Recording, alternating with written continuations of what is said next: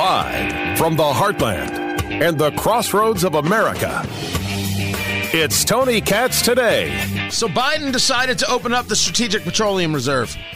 OPEC is going to cut production by 2 million barrels a day, and Biden's response is take the oil that we have in the United States that we utilize in emergency situations and bring it down to levels we have not seen in decades. Endanger the United States so you can make claim that you are doing something good for the economy, doing something good for the American people. Go on and make that claim.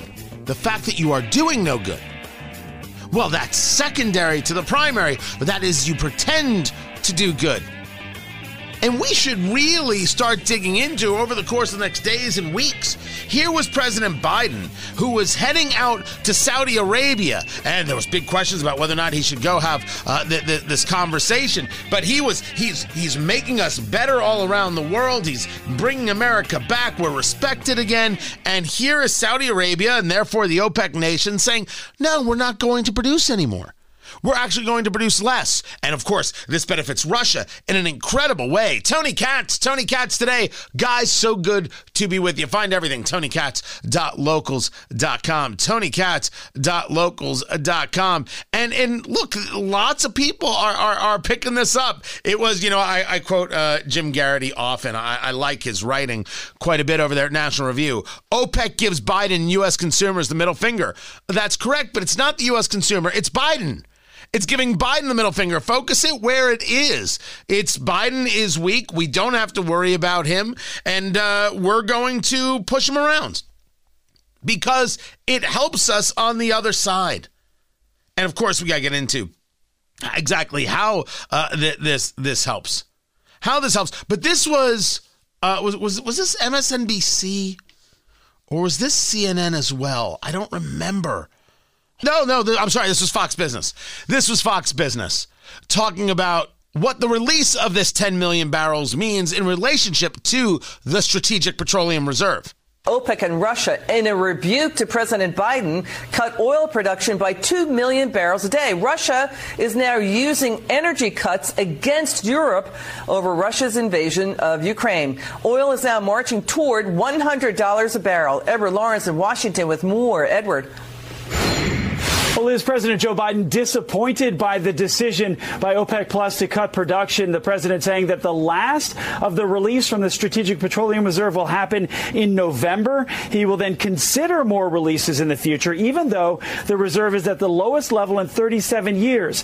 We use far more oil than we can keep up with the petroleum reserve. The reserve is for emergencies. Are we in an emergency, or are we in a moment with policy that doesn't match the moment? Dr. Matt Will joins us right now, economist at the University of Indianapolis, who has been reviewing this latest from OPEC.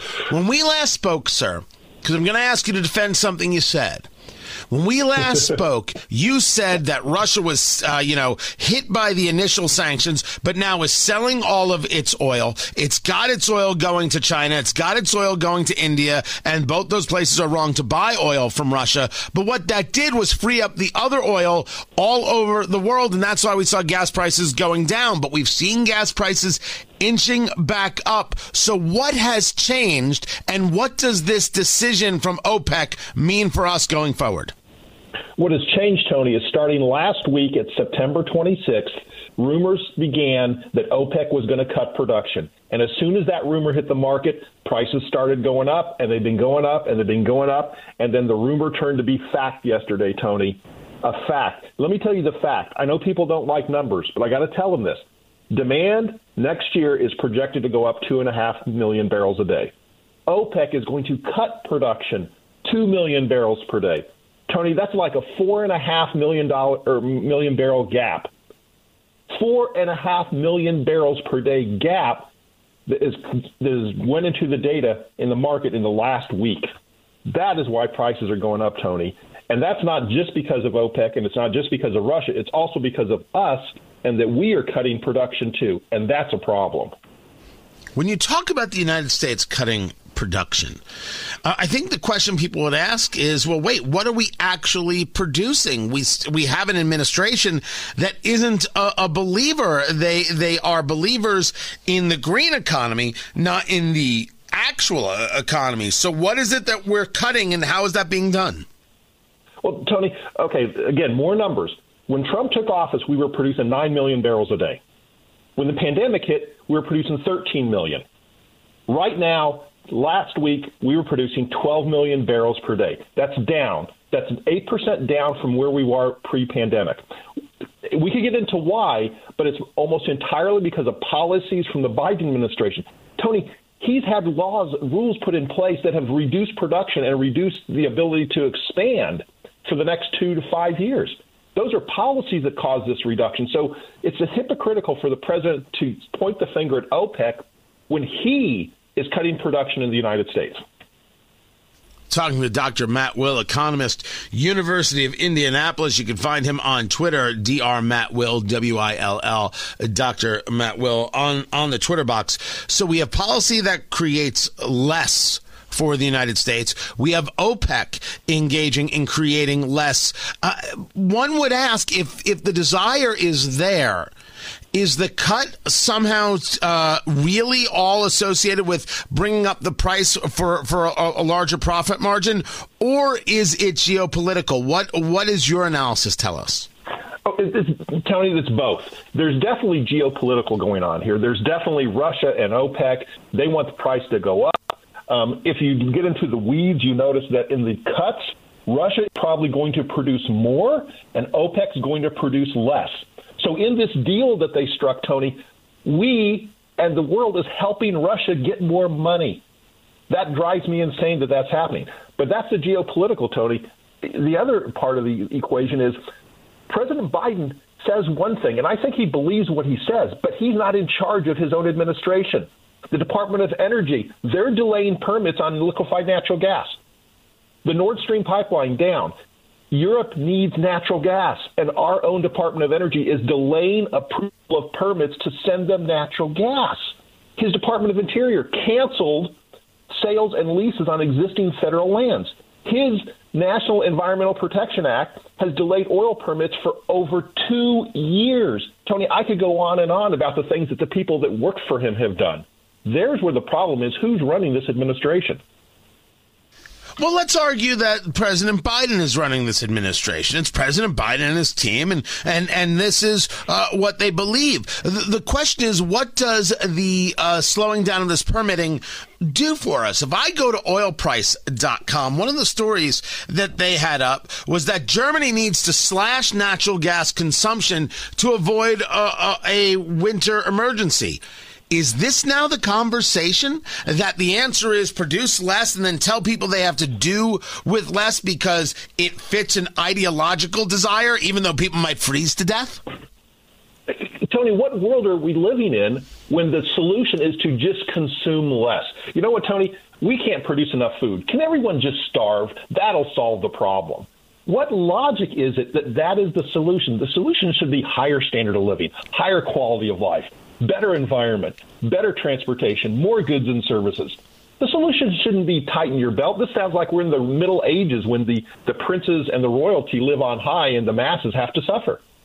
Yeah, this is very Downton Abbey. You're either, upstairs or downstairs. That certainly seems to be it.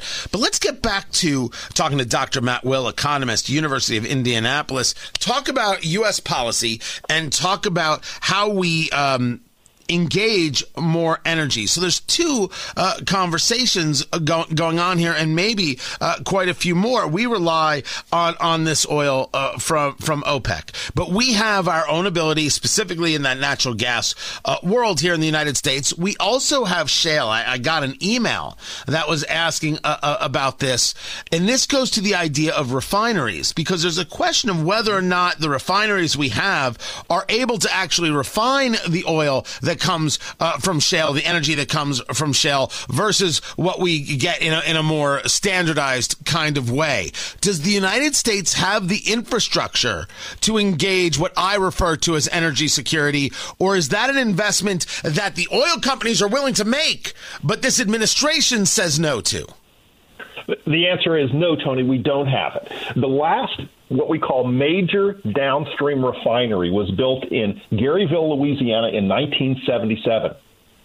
1977, we've had some smaller refineries that do more niche things, but they're basically refurbished previous refineries. They're exceptions or loopholes in the refinery law, but we haven't built a major refinery since 1977, Tony. And that refinery, thank God for the oil companies, Tony, that refinery produced 200 million barrels of refining capacity. It's now at 585 million. The one built the year before was built to produce 15 million. Now they're doing 290 million. Tony, our oil industry has been very efficient with their handcuffs on. I'm amazed at how much oil we can refine. But, Tony, the refining capacity in this country it's sad. Do we know if there's a difference between what we're able to get here, for example, from shale, and can these refineries provide it? And since this refinery issue has happened in both types of administrations, Republican and Democrat administrations, is there going to be a push on the economic side from the economists, from the oil companies, from others, from business in general, to say, hey, we need the refinery capacity? And does that even solve the problem of the fact that we don't have enough oil coming out of those OPEC nations? Well, Tony, you asked a lot of questions there, and I think the problem is not going to be solved because the problem is the swamp. Right now, there is the Federal Energy Regulatory Commission has delayed natural gas permitting under the gauze of what's called public need. They say there is no public need. They have these bureaucrats in the swamp have decided that there is no public need for more natural gas, Tony. And they've delayed refinery production, and they've delayed exploration. Two things that we need. It's very clear that without the refineries, dear Lord, exactly how tenuous is our situation? When Dr. Will talks about these refineries and how they've really been able to ramp up capacity, that also says one thing goes wrong, and you have no capacity. You need redundancy. You need backup. My father is always big on this subject, and there's an extent to which he's right and an extent to which he's wrong. This is about sales and the idea of hunting elephants. You want big, big, big deals. I don't argue that you don't. My father has never really searched for the big deals. He's always been very, very content with hitting doubles. Just boom, boom, boom. And his theory has always been, if you lose a double, it doesn't destroy you. You lose an elephant, man, you got a serious problem if you're really relying on that. When you get the elephant, that's the fun stuff. But you got to expect it to go away. You got to expect the big deal to disappear. That's why you need all those doubles. You need the singles. Sometimes you get a triple. You're like, woohoo! But you keep hitting. And so it's that I just don't believe that you have to avoid hunting the elephant. There's nothing wrong with that. You don't just wait for it to come to you. You want to be somebody who's proactive. That's where our disagreement has always been. And it's not that the man is risk averse. Dear God, I should tell stories one of these days. Not risk averse. But this idea of doubles also is to the very idea of redundancy. When people talk about supply chain and we talk about bringing things back to the United States, I've heard people say, well, you can't bring it all back to the United States. What if something happens in the U.S. you're not able to produce? That is a smart answer, by the way. It means that you should have some supply chain set up in India or somewhere else. And yes, I'm wicked upset with India for buying Russian oil. There's no doubt about this. But you need supply chain, and it can't be in China. So you need a place that can actually produce the thing. You're not able to get a certain product, they are. They're not able to manufacture, you can. That's where the world comes into play, and I think those relationships can be extremely helpful. The redundancy, the backup matters. The United States has no backup plan for a refinery issue. None. That's frightening. That is foolhardy. That's ignorant. That's poor planning. You don't run a business like this. You can't run a country like this. So yes to exploration. I don't disagree with Dr. Will. That was Dr. Matt Will we were talking to, by the way. Economist, University of Indianapolis. Appreciate him quite a bit. You have to be able to have the refinery. Now, you could say to me, Tony, if these refineries are producing at above their original capacity, maybe we don't need it for production. Right until one goes down. And how about we take a refinery and we engage more refining capability from what? Our own energy opportunities. We create our energy security. This is where the value is, baby. It is about doing it all. And right now, we ain't doing it all. We're not. We need to, and we are not. And this is where the Biden administration fails. This is where the progressive left fails in their philosophy. Fails. You have to be honest and clear. You can want green from now until the end of time. And I don't have any problem with electric vehicles or hydrogen vehicles. Me personally, I want nuclear power. I want these things. I have no issue with these things.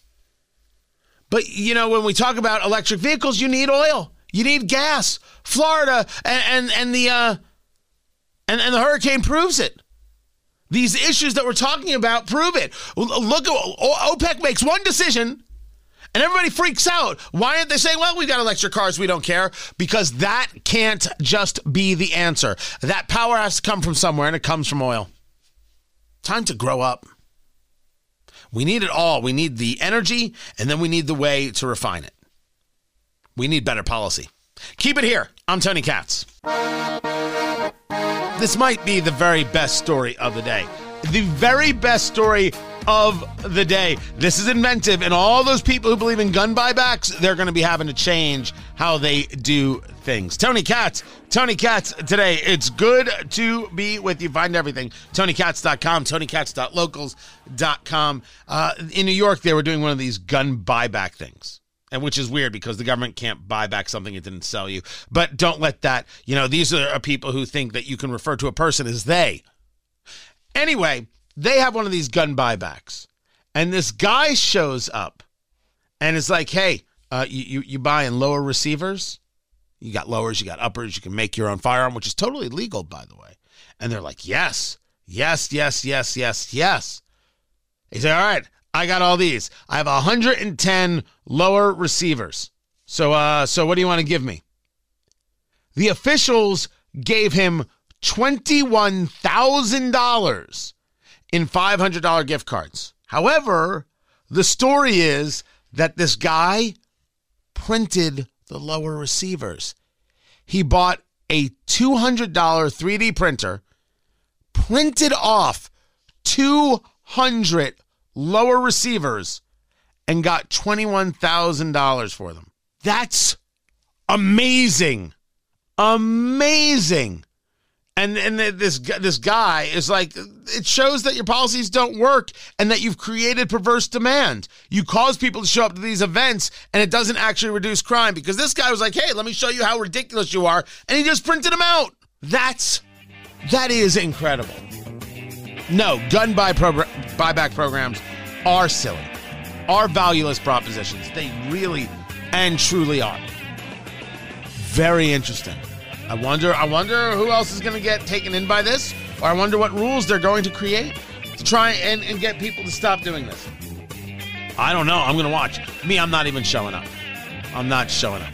I own my firearms. I'm good with them. Keep it here. This is Tony Katz Today. I don't think you have to be an expert in the world of football to note that the Indianapolis Colts have a problem. I think you could have watched yesterday's game. The Colts losing to the Titans 24-17. They are third in the AFC South with a record of 1-2-1. And you could also argue that they're lucky to have the one against the Kansas City Chiefs. They could easily be the Houston Texans at 0-3-1. But the record is what the record is. The question is, what's wrong with this team? Flashes of really being able to move an offense, but no flash of a running game. An offensive line that is paid this high that does that little, and a defense that didn't seem to come up with the stops when it was necessary, when they could. Tony Katz, good to be with you. JMV joins us right now from 93.5, 107.5, The Fan, right here in Indianapolis, Indiana, 3 to 6 p.m. over there on the Fan. I texted you yesterday. I'm like, who gets fired? And this is still my question. Are we at a place with the Colts at 1-2-1, 2 division losses to the Jaguars and to Tennessee, the tie with the Texans? Is anybody getting fired this week in a short week as they head off to Denver to play the Broncos on Thursday? Well, Tony, certainly not in a short week. Nobody's going to get fired, but you have seen a list of scapegoats so far. You go back to Blankenship after week number 1, missing that field goal. He was a scapegoat. He's out. Obviously McLaughlin comes in. He missed yesterday, too. You have seen Danny Pinter as the scapegoat at right guard yesterday. He was out. Will Fries came in on the offensive line. I would still be incredibly surprised, Tony, if Jim Irsay makes a head coaching change, because that's all we're talking about here. And obviously we'll get to Ballard in a second because his fingerprints are all over this mess right now, too, in a major way. But let's face it, you look at Frank Reich, Tony. Frank Reich is not the coach that you're looking for with this group, or this group is not a great group for this coach. Either way, at some point, if the season continues to go this direction, Frank is not going to be the head coach in 2023. I still find it hard to believe at some point, because he's never done it, that Jim Irsay would do it during the season. I don't know what the embarrassing point might be, because it's all been pretty embarrassing in these losses and this tie so far. But I still would be surprised if Jim Irsay made a change, Tony, mid-season. But let's just face it, it's going down this hill where Frank Reich will not be the coach here next season if this continues. And they give, the fans, the media that covers it, really no reason to suggest otherwise at this point. Now, you talk about, at this point, are you making the argument that the playoffs have to happen to survive, or is it deep into the playoffs that have to survive? And how do you get there when you see an offensive line that, you talk about the fact the highest paid offensive line in the NFL, but the sacks, the pressing, and then you lead to the fumbles from Matt Ryan.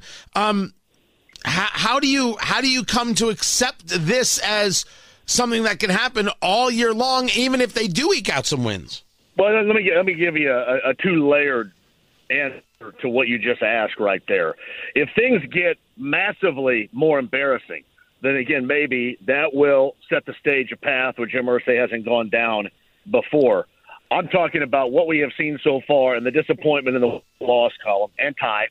Not to mention the fact that we're talking about a team and an owner in the offseason that all he did was talk about how Carson Wentz was the issue. Carson Wentz is gone, and how this team has to beat Tennessee. He, to me, and I think I told you this on Friday, to me he's been smitten with Tennessee and how they win, because the Colts were so built to win in the fashion in which Tennessee is supposed to win, with toughness, with running, what they like to call grit, playing some defense, having a tough offensive line. And it's all to this point blown up in their face. And this is what, to me, stands the reason why there is no way in the world that Frank is going to be back next year when it goes down this path, but maybe gets the gate at some point this year because the embarrassment. Tony, you go back to last week, and once again, Jim Irsay via Twitter was outspoken about how much value, how premium of a game this is to finally beat Tennessee. And, Tony, they give their owner the worst first half that we have seen since, 2 weeks ago, 3 weeks ago in Houston, 2 weeks ago in Jacksonville. That, to me, means either the coach has lost the locker room, or the locker room's not with the coach, or these guys just simply don't get it. But that is embarrassing to the owner, and if you can't come out there and look better than that in the first half as they didn't yesterday, changes besides the right guard, changes besides the place kicker, which, by the way, is still not fixed, need to be made. I just don't know it's layered if he'll do it this year unless there's this massive embarrassment that takes place. But again, with this team, Tony, that's not out of the realm of possibility, as we've seen. Talking to JMV from 93.5, 107.5 The Fan. Matt Ryan was 27 of 37 for 356 yards, 2 touchdowns and an interception. There were, I believe, the fumble as well. He can throw 27 for 37, 356. You would consider a good day. That happens because Jonathan Taylor had 20 carries for 42 yards, which again goes back to either the offensive line or a problem with Jonathan Taylor. Talk to me about whether or not Ryan is competent as a quarterback and what in the world is going on with our running game. No, I think you could throw it at times. I mean, he made these guys work for it yesterday, Tony. As you saw, they were throwing behind and in front and over the head, and these guys are having to work for it. Clearly, he's found a little bit of an opening there with the tight ends, whether you're talking about the rookie Jelani Woods or Mo Alley Cox had a nice afternoon yesterday. Seems like he's getting a little bit going with Alec Pierce. But the guy has fumbled 10 stinking times, Tony, 10 times in 4 games. I mean, I believe that's more than a couple of stinking teams here. 10 times, even you, I mean, they're incredibly masculine, I'm sure, but even with your smallish, incredibly, I'm sure, masculine hands would hold on to it longer than that. I mean, smallish? That's terrible. Smallish yet masculine, right? I'm not sure. I'm not sure how to take that, but keep going. But seriously, no, he can throw it, Tony. He can throw it when he gets time, but that's where it all starts. It all starts with the offensive line. It's been awful, and that's where it goes back to Chris Ballard, as I alluded to earlier. The foundational blocks of what has been built here, they have failed. On the offensive line, on the defensive line, all the values that you have in how you constructed a team against what I think should be constructed in this era of the NFL, not putting value on the wide receivers, putting value on a $20 million per left guard, or the defensive line going with the 37-year-old quarterback. He has gone opposite of what it normally takes to win in the modern era of the NFL. Those are foundational building blocks, and to this point, they have absolutely failed. And if that offensive line does that, it doesn't matter anything else. The whole system's going to fail. If you're advising Coach Reich, one change, what is it? What is the one change that can at least get this team started? Because they certainly took to the second half to really start showing some movement, showing some activity. What is the one change that you make? I don't think he has it in his bag right now. That sounds bad. I don't think he has it in his bag. A lot of people would say, hey, just how about the change in demeanor, the change in personality? You know, screaming and yelling, you know, doing something Mike Vrabel on the other sideline yesterday might do. Yeah, that's not him. Nobody's going to take to that. You know, if they don't take to, you know, the necessity of winning a game of that magnitude yesterday, they're not going to take to somebody all of a sudden switching their personality, you know, in midstream like this because you know that your job is on the line. And, you know, I talk about not having it in their bag.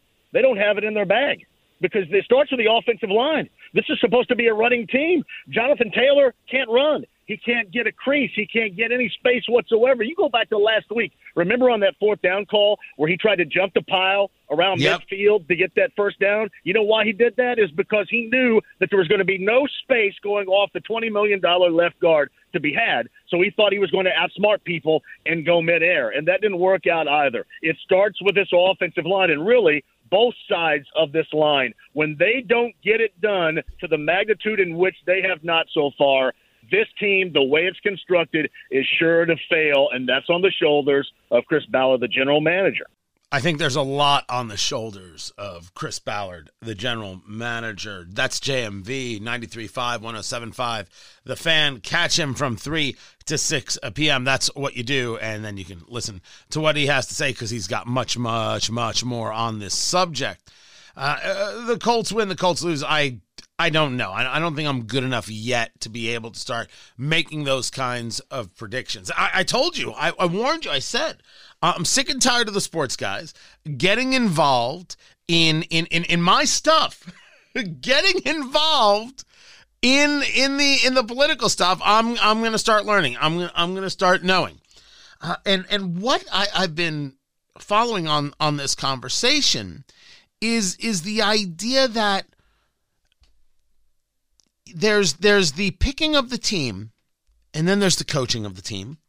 These things are clearly different, and there are reasons why you could have a good coach with a bad team, and it's not necessarily his fault. And so what you're seeing with this Ballard Wright conversation is it the wrong people, or is it the wrong person to put those people together? This goes back to the Bill Parcells line, the former New York Giants coach who then moved around a little bit.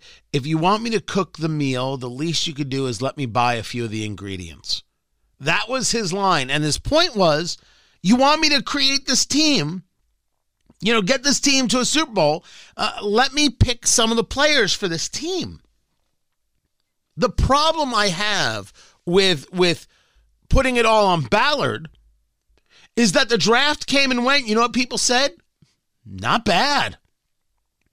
The players seem to all, on paper, have it. They're good. They're valuable. They're actually excellent in many positions.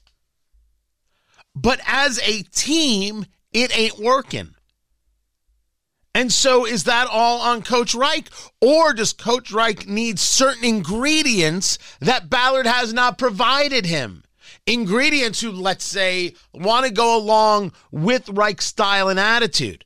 Is this a team that needs a coach that yells at you? And if Ballard isn't providing the people who need a little more of Reich's, easygoing, if you will, facade, well, then it can't work. So there's the part where I find myself as an observer a bit lost in the conversation. I'm trying to bring myself into to get an understanding of, okay, how do the guys tick? How does the coach tick? How does the general manager tick? How does it all come together? How does that all come together in a way that makes sense? So I can start saying, okay, I can pinpoint this, I can pinpoint that, I can see the issues, et cetera, et cetera. Right now, all I could say is that this team does not play up to its potential. And to lose if they lose to the Broncos, well, firings have to happen so the team knows that the team is serious. And if you see Matt Ryan sacked 4 times and the pressures, if you see him fumble again because of that pressure, offensive line coach has got to get fired. I don't think it'll be Reich, and I don't think it'll be Ballard. Offensive line coach gets sacrificed. And it won't even be a sacrifice because it will be real. It will be important. Or I should say, it'll be important that they show, right, that they're serious about this. But it'll be important to the idea that they need someone who can do better. They need someone who can do better. And Strausser, that's the offensive line coach. Is it Chris Strausser who would be on the line? Because he's in his 4th year. But something's not working. Something's not working. So you're gonna have to do something about that. Gonna have to do something. I think that's where they would start. We'll find out. We'll see how they do against the Broncos. Keep it here. I'm Tony Katz.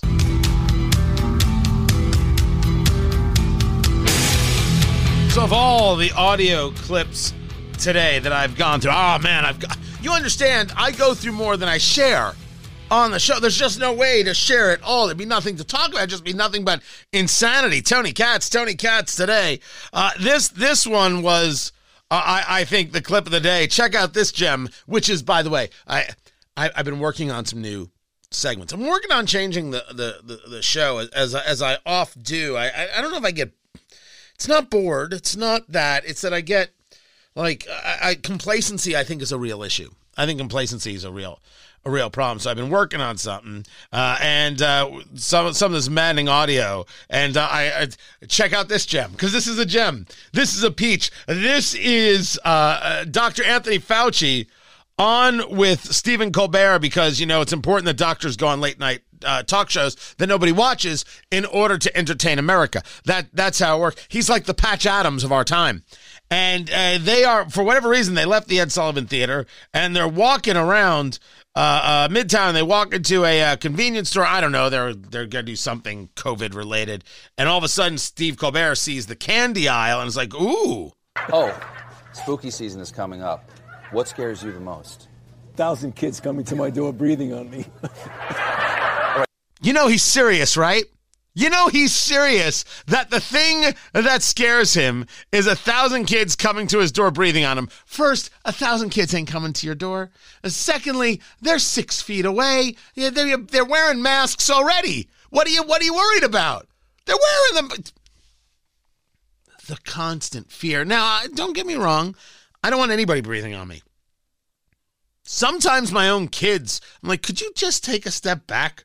What are you so close for? What is happening here? A hug is a hug, but the breathing and what did you eat today? What in the world is going on in there? Do you need to see a doctor? I will take you to a doctor right now. I will take you, so help me. Good Lord. This is not okay. That's from your mother's side. I tell you right there. The man lives, Fauci lives in 24/7 fear and the spreading of fear. But he's doing this show, walking into the CVS, not wearing a mask. No mask. Him and Colbert, maskless, closer than 6 feet. Yet somehow he's going to tell you how to live. The important part is that science, is real. Right? Science is definitely real. The science does change, and you need to be able to work with changes.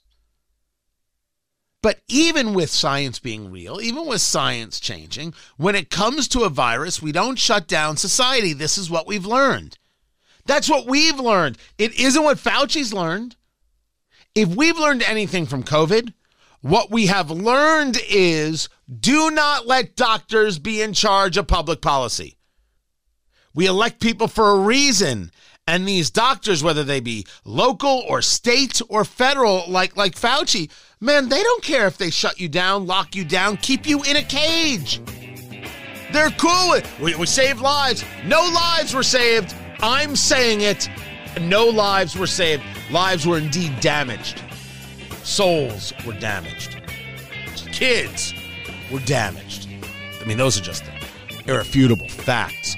Find everything at TonyKatz.locals.com. TonyKatz.locals.com. And you'll see it all. It's good stuff. Tomorrow, everyone, take care.